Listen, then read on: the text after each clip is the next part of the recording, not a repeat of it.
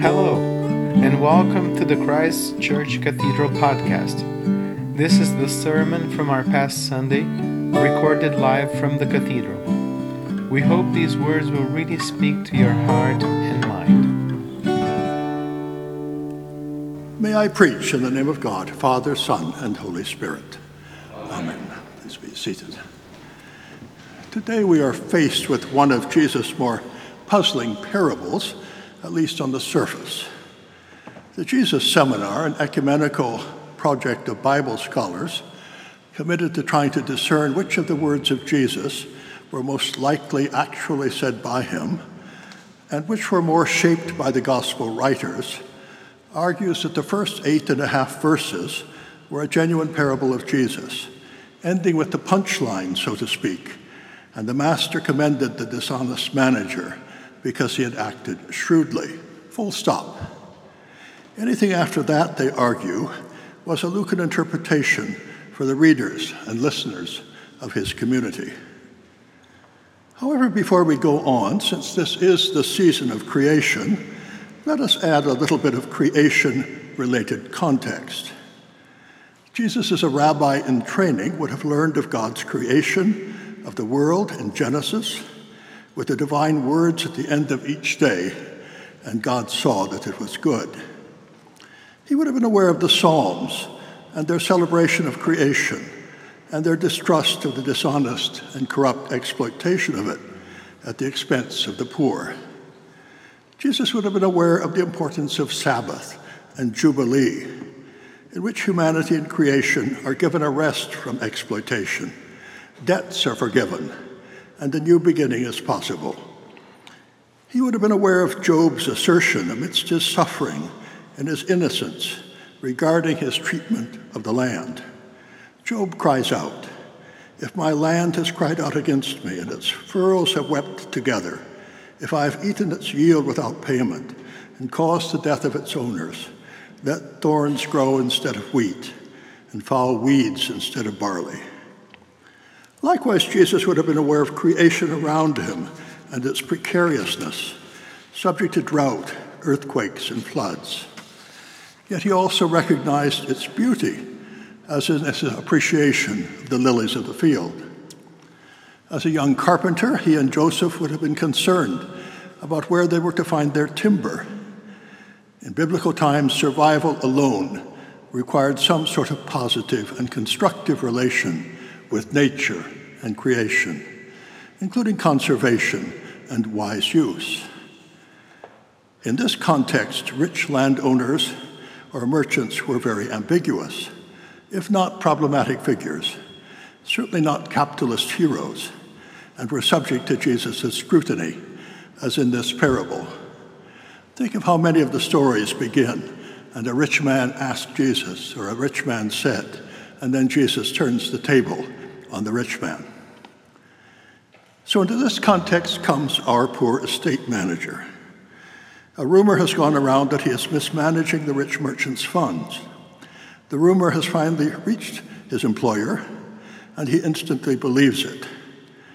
He calls the estate manager in, fires him, and demands to see the accounts. Here is the first injustice. We do not really know if the estate manager was guilty or not. He is not given a chance to defend himself or plead his innocence.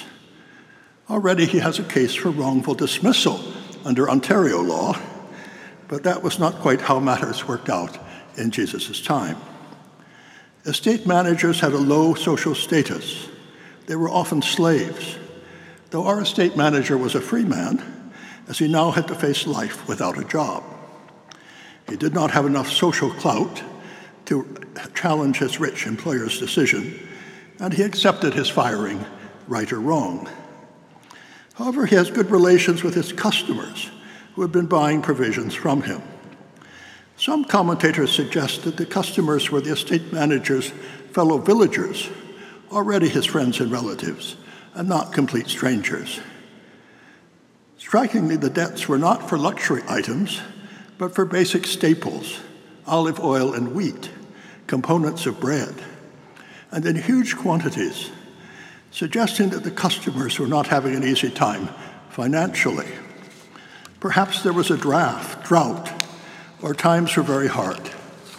Jesus' sympathy would have been with these indebted customers, not the rich merchant. So the shrewd estate manager has a very clever idea. It turns out that he knows the books very well.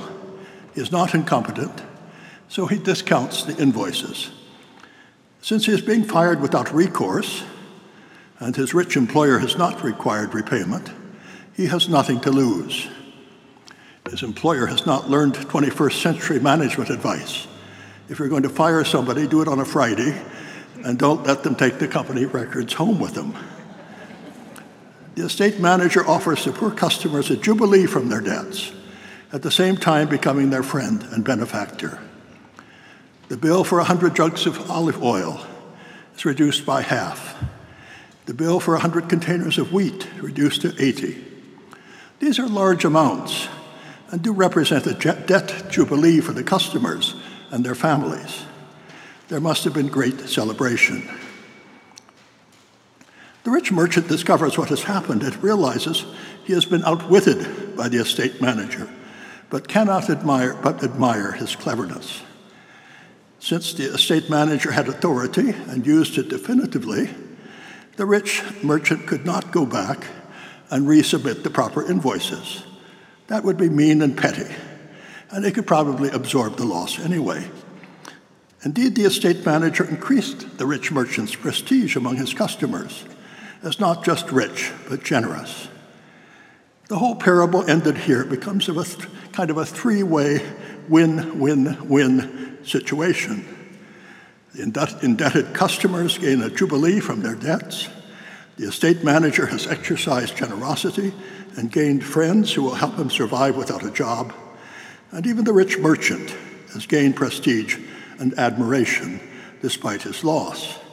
And perhaps has even had a kind of conversion experience. Rather than being angry and, so to speak, calling in the police or taking the estate manager to court, he expresses admiration because the estate manager has acted shrewdly. Some commentators suggest that this parable is nearest to Jesus' teaching about the turning of the other cheek. Perhaps you're probably cheated by his estate manager. The rich merchant turns his other cheek and accepts it, thus forwarding the reign of God in the process. And in here, the parable suggests that we are called to be contextually shrewd for the sake of the reign of God, to accept reality, whatever it is, make the most of it for the sake of the reign of God. If we are in the situation of the rich merchant, perhaps we need to learn that our wealth and the accumulation of wealth is not something to be idolized and that we can afford to share. If we find ourselves in a mess of some sort or another, like the estate manager, whether of our own doing or another's, we can use our shrewdness to make the best of the situation, not just for ourselves, but for others as well, that is, for the reign of God. And if we relate with the indebted ones in this story, we can work and hope for jubilee, that church and society will operate with generosity and forgiveness rather than selfishness and greed. It puzzles me, and I hope you, to see people who claim they are Christians questioning, for example, student debt forgiveness. Have they never heard of Jubilee in Leviticus? Rest for the land, property returned to its original owners, forgiveness of debts. But to say a few words about the rest of the gospel passage, I believe a good argument can be made that what follows is very much Luke's interpretation of Jesus' parable for his urban Gentile hearers, who, unfamiliar with the Jewish context of Sabbath and Jubilee, would have immediately related with the rich merchant and regarded the estate manager as a criminal deserving of punishment. Likely, Luke has used Jesus' from other situations, Jesus' words from other situations in context. The second half of verse 8, the children of this age are shrewder in dealing with their own generation than are the children of light, is an aphorism used elsewhere in Scripture and in the Dead Sea Scrolls. It in effect criminalizes the parable, seeing the rich merchants and the estate manager's actions as just a part of the world of darkness, although Luke still commends shrewdness for the children of light, presumably us. But the next verse, make friends with mammon, or dishonest wealth, so that when it is gone you may be welcomed into the eternal homes, does not make a lot of sense. There are variants in the early Greek text that suggest that the Greek may be corrupt. Perhaps the best one can say is that somehow shrewdness regarding corrupt wealth will incorporate us into God's final reign. Likewise, the concluding verses go off to another theme, that of honesty and dishonesty, which in a sense further criminalizes the estate manager, whom Jesus has already praised for being shrewd. And then the passage moves to the declaration of Jesus that no slave can serve two masters. You cannot serve God and mammon. Now that may well be, but the parable is about someone who managed to use mammon to serve God, cleverly outwitting the system. The parable is much more in the spirit of William Booth, founder of the Salvation Army. People complained to him that he accepted donations from wealthy capitalists whose factories were creating many of the problems the Salvation Army was trying to address. Booth replied, I'd accept money from the devil himself if it were for the Lord's work. The operative word in the parable is shrewd, the Greek phronimos, a very positive word connoting thoughtfulness, discretion, intelligence, acumen. Perhaps we might say clever wisdom. In the parable, it is shrewdness amidst moral ambiguity, making the best of a difficult situation. Thinking about this word this week, very many of the obituaries of our late Queen mentioned her shrewdness, linked with the many other virtues, such as compassion, faithfulness, and kindness. And shrewd she had to be, given the horrific history of British imperialism, right down to our Indian residential schools, the enormous wealth of the royal family, and the variety of political leaders she had to deal with, all the time constrained as a constitutional monarch and a national public figure, always subject to a potentially hostile media.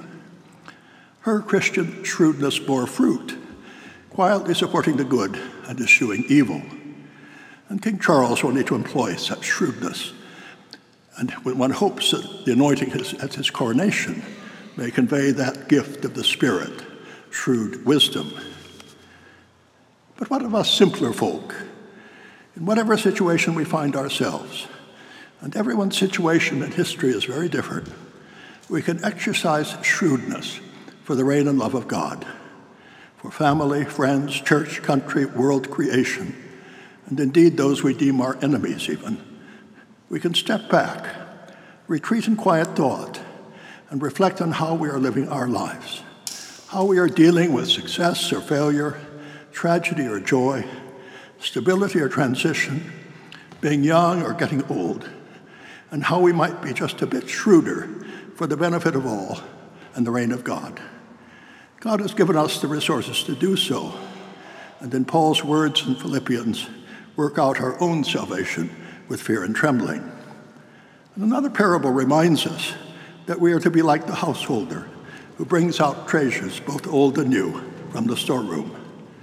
God gives us the resources to be shrewd for the reign of God. We need only the commitment and the energy to exercise them, both as individuals and a community. And even if we try and fail, God's greater grace will always prevail, and we may be surprised by the Holy Spirit. Thanks be to God.